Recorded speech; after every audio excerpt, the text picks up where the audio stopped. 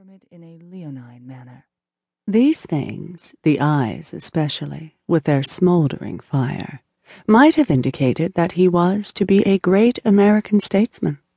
Or, on the other hand, they might simply have proved that he came from Carolina or Alabama. He came, in fact, from Mississippi, and he spoke very perceptibly with the accent of that country. It is not in my power to reproduce by any combination of characters this charming dialect, but the initiated reader will have no difficulty in evoking the sound, which is to be associated in the present instance with nothing vulgar or vain.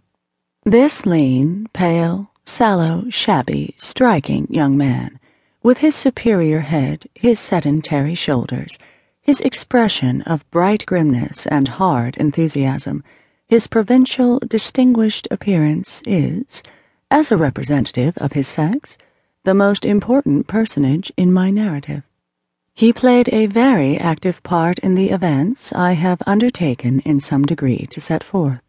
And yet, the reader who likes a complete image, who desires to read with the senses as well as with the reason, is entreated not to forget that he prolonged his consonants and swallowed his vowels, that he was guilty of elisions and interpolations which were equally unexpected, and that his discourse was pervaded by something sultry and vast, something almost African in its rich basking tone, something that suggested the teeming expanse of the cotton field.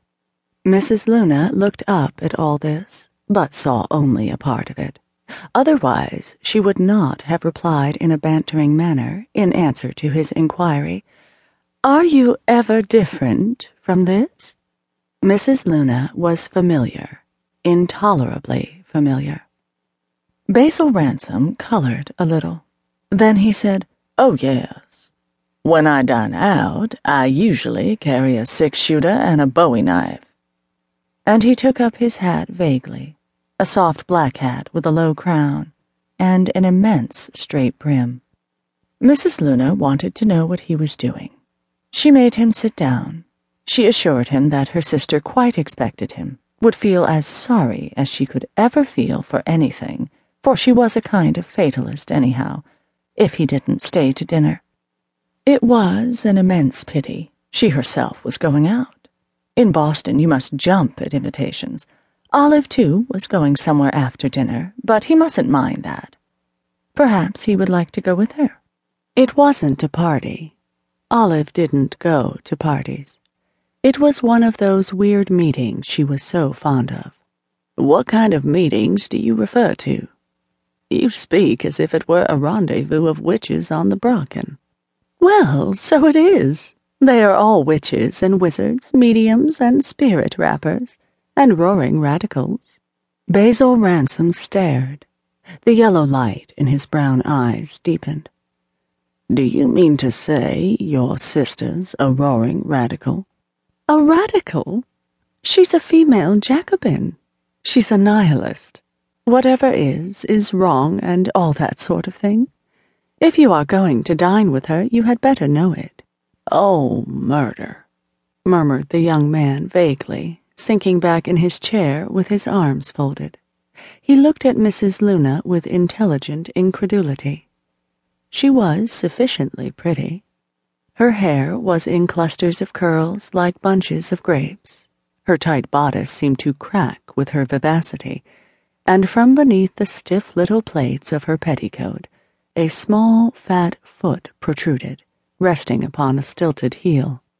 She was attractive and impertinent, especially the latter. He seemed to think it was a great pity what she had told him, but he lost himself in this consideration, or, at any rate, said nothing for some time, while his eyes wandered over Mrs. Luna, and he probably wondered what body of doctrine she represented, little as she might partake of the nature of her sister. Many things were strange to Basil Ransom.